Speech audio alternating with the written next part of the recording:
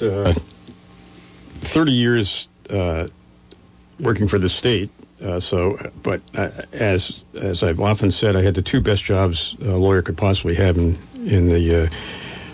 Vermont, Attorney General and Chief Justice, and I just reached a point at which I thought, I wanted to make a change after 30 years in the law. In the Harvard, the opportunity at Harvard came up, so it seemed like a good time to make that transition.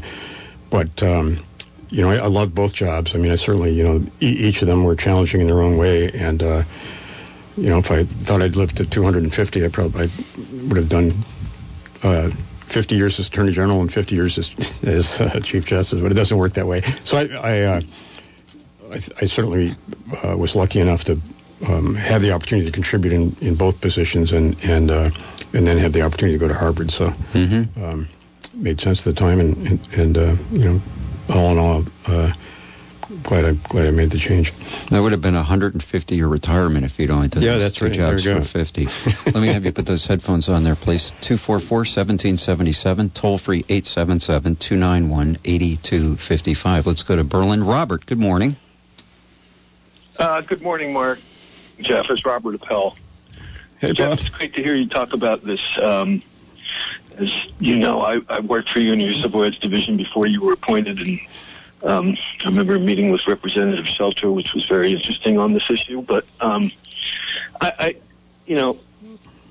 16 years hindsight, I have to admit my error in joining with Denise Johnson's dissent in wishing the court had declared that marriage equality was constitutionally required.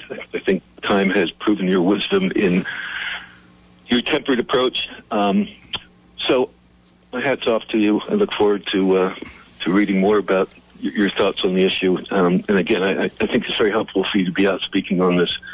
My question to you, as a student of both politics and media, Jeff, are you surprised by the lack of coverage with regard to the United States Supreme Court decision as to Vermont's role?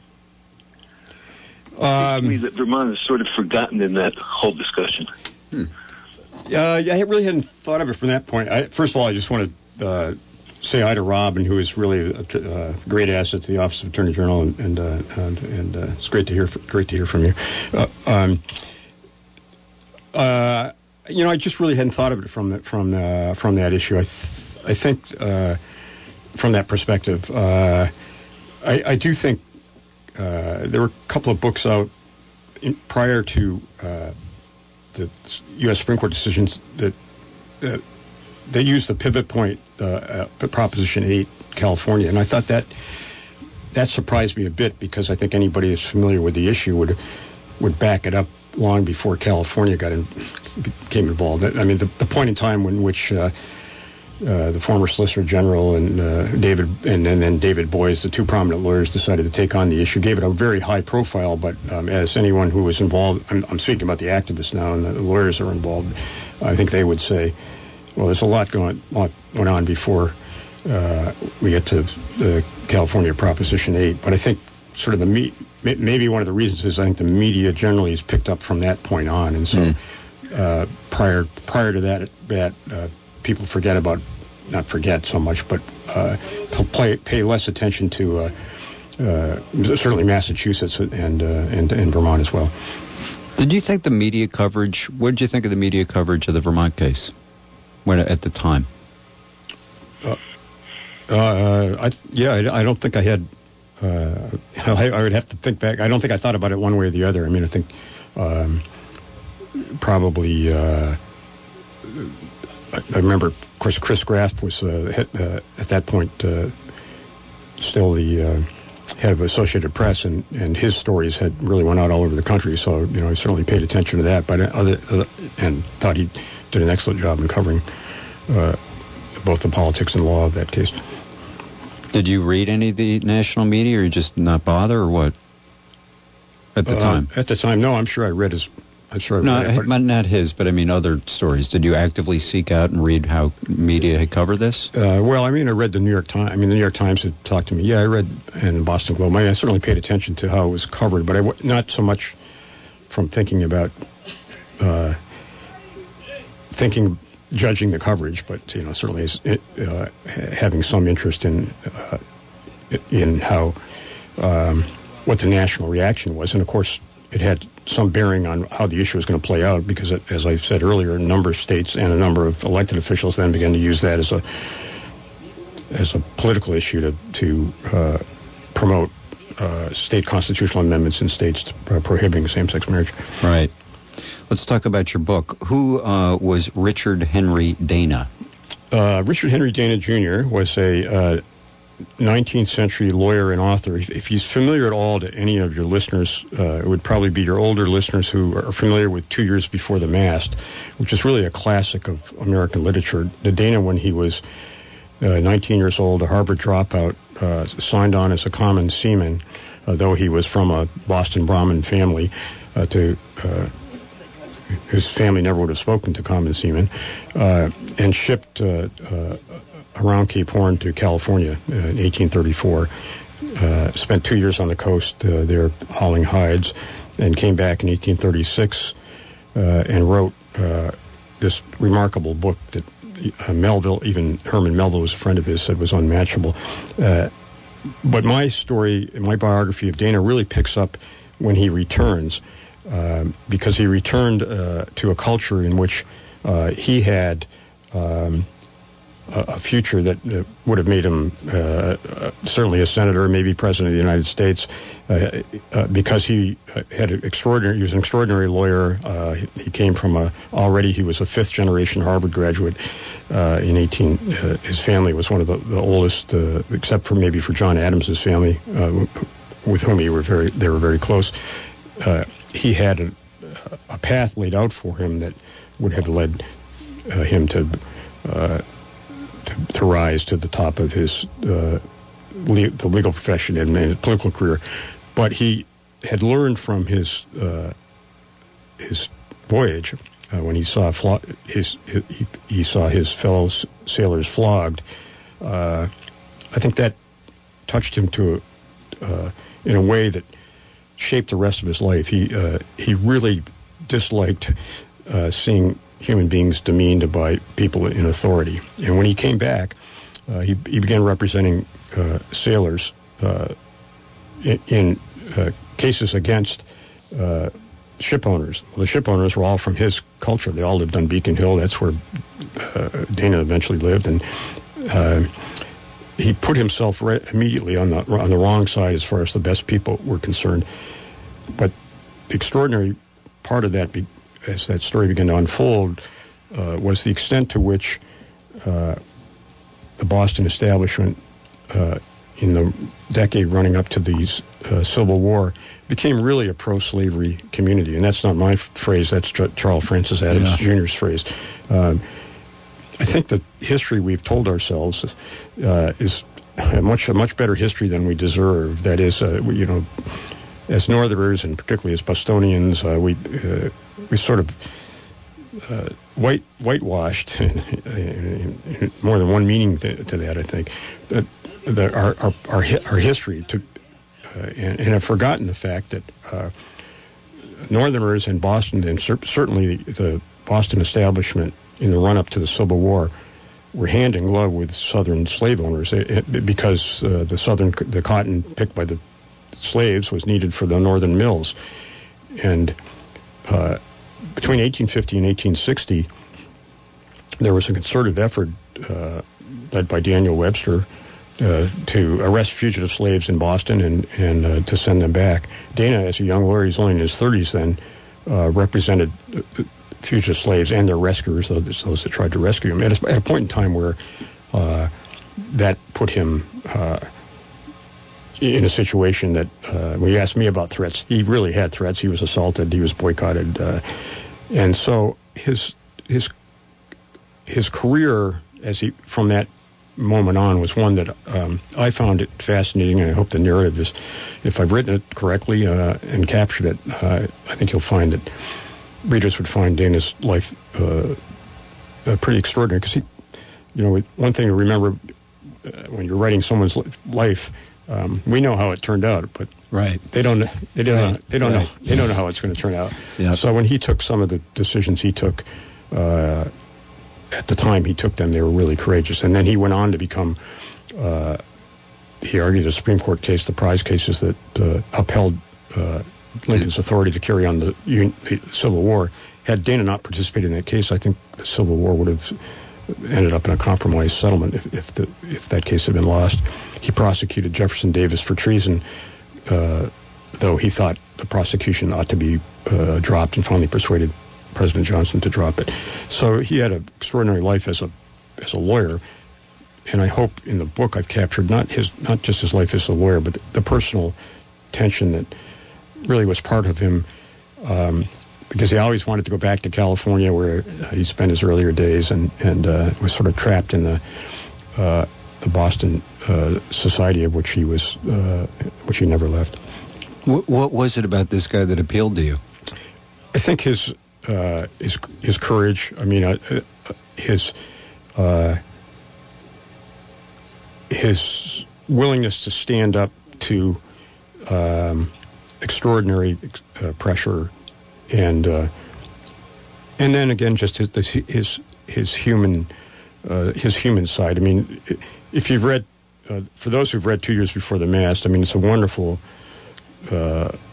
description of the California coast and of the sailing around Cape Horn and life in California, 1834 and 1806. But it's more than that. I think you get a real sense of who Dana is, and he also left a journal that I relied upon that shows his human side and the way he struggled with these kinds of issues. I mean, he really never left the Brahmin society of which he was a part, and I think that made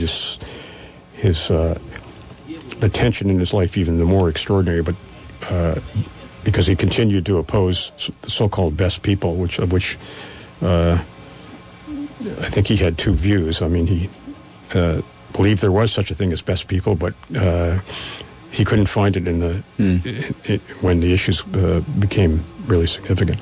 What do you think? What was it about the flogging that so offended him? It was, I think, the meaning of human dignity. He just described it as it's not the sting; it's the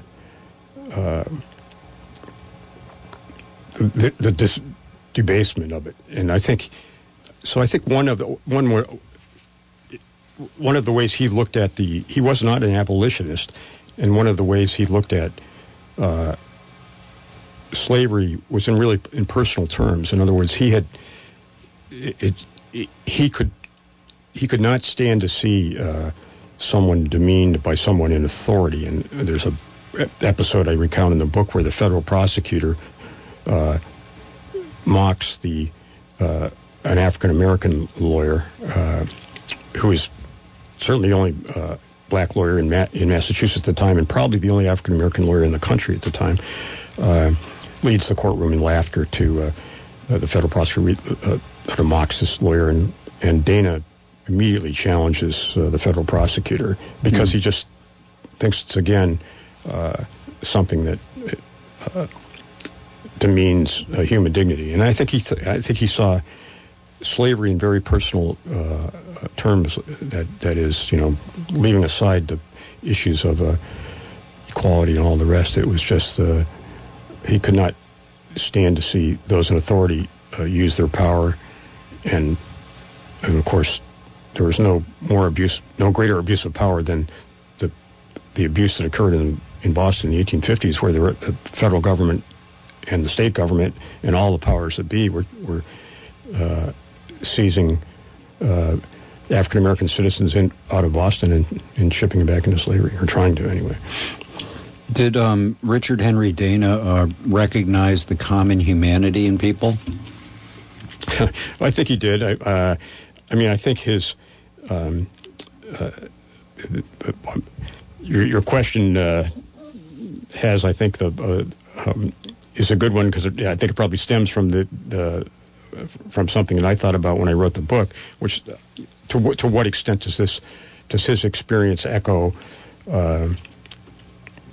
some of the themes that that are currently with us, and the extent to which Dana himself I think, stepped outside his class, stepped outside class consciousness, and recognized common humanity was really remarkable and very prevalent when he was in California as a young man. He finds he gets in a debate with one of his shipmates, who's, as far as he knows, uneducated, and he becomes astounded at his sailor's intellect. Far exceeds anybody he knows at Harvard. When he meets the Sandwich Islanders, he finds them to be, in terms of fellowship and honesty and integrity, much greater than any group of folks he's met in Boston. So that just gave him a broader view of humanity, and I think that certainly allowed him to served as his foundation when he came back and used his extraordinary skills as a lawyer on behalf of sailors and slaves. Do you feel any fellowship with this guy? Well, as someone said, all biography is a bit of autobiography, and I suppose there's some sense in that. But Dana was extraordinary from all sorts of different perspectives. So, but I do admire him, and I hope I've captured. He was not without faults and frailties for sure, and I hope I've captured those as well.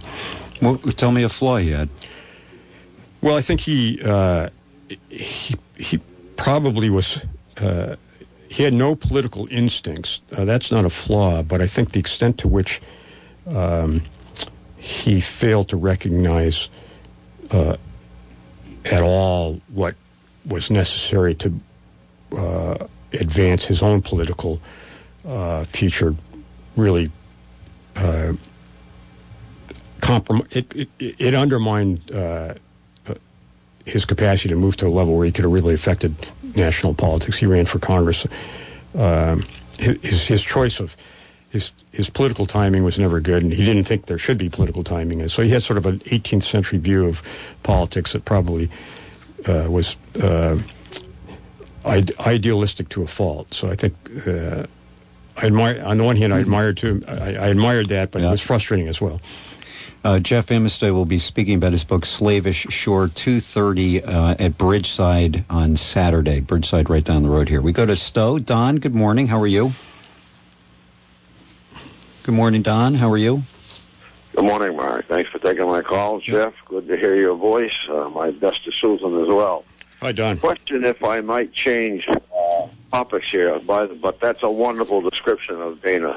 Those of us, as you say, of our generation would remember it well. But if I can turn to court appointments in Vermont, Jim Douglas, I had a chat about this one day, and he felt hampered by the current system, which, as I understand it, the Bar Association recommends a certain group of attorneys when there is an appointment to be made. But the governor who makes the appointment is hampered, the way I see it, in that he cannot publish the names of those who have been recommended and ask if the public has any comments on any of these individuals. Apparently, as I understood it from Jim, this was totally forbidden to him, and to me, that really makes the whole process far too secretive. Okay, let me if you have any thoughts on that. Thank you very much. Thank you.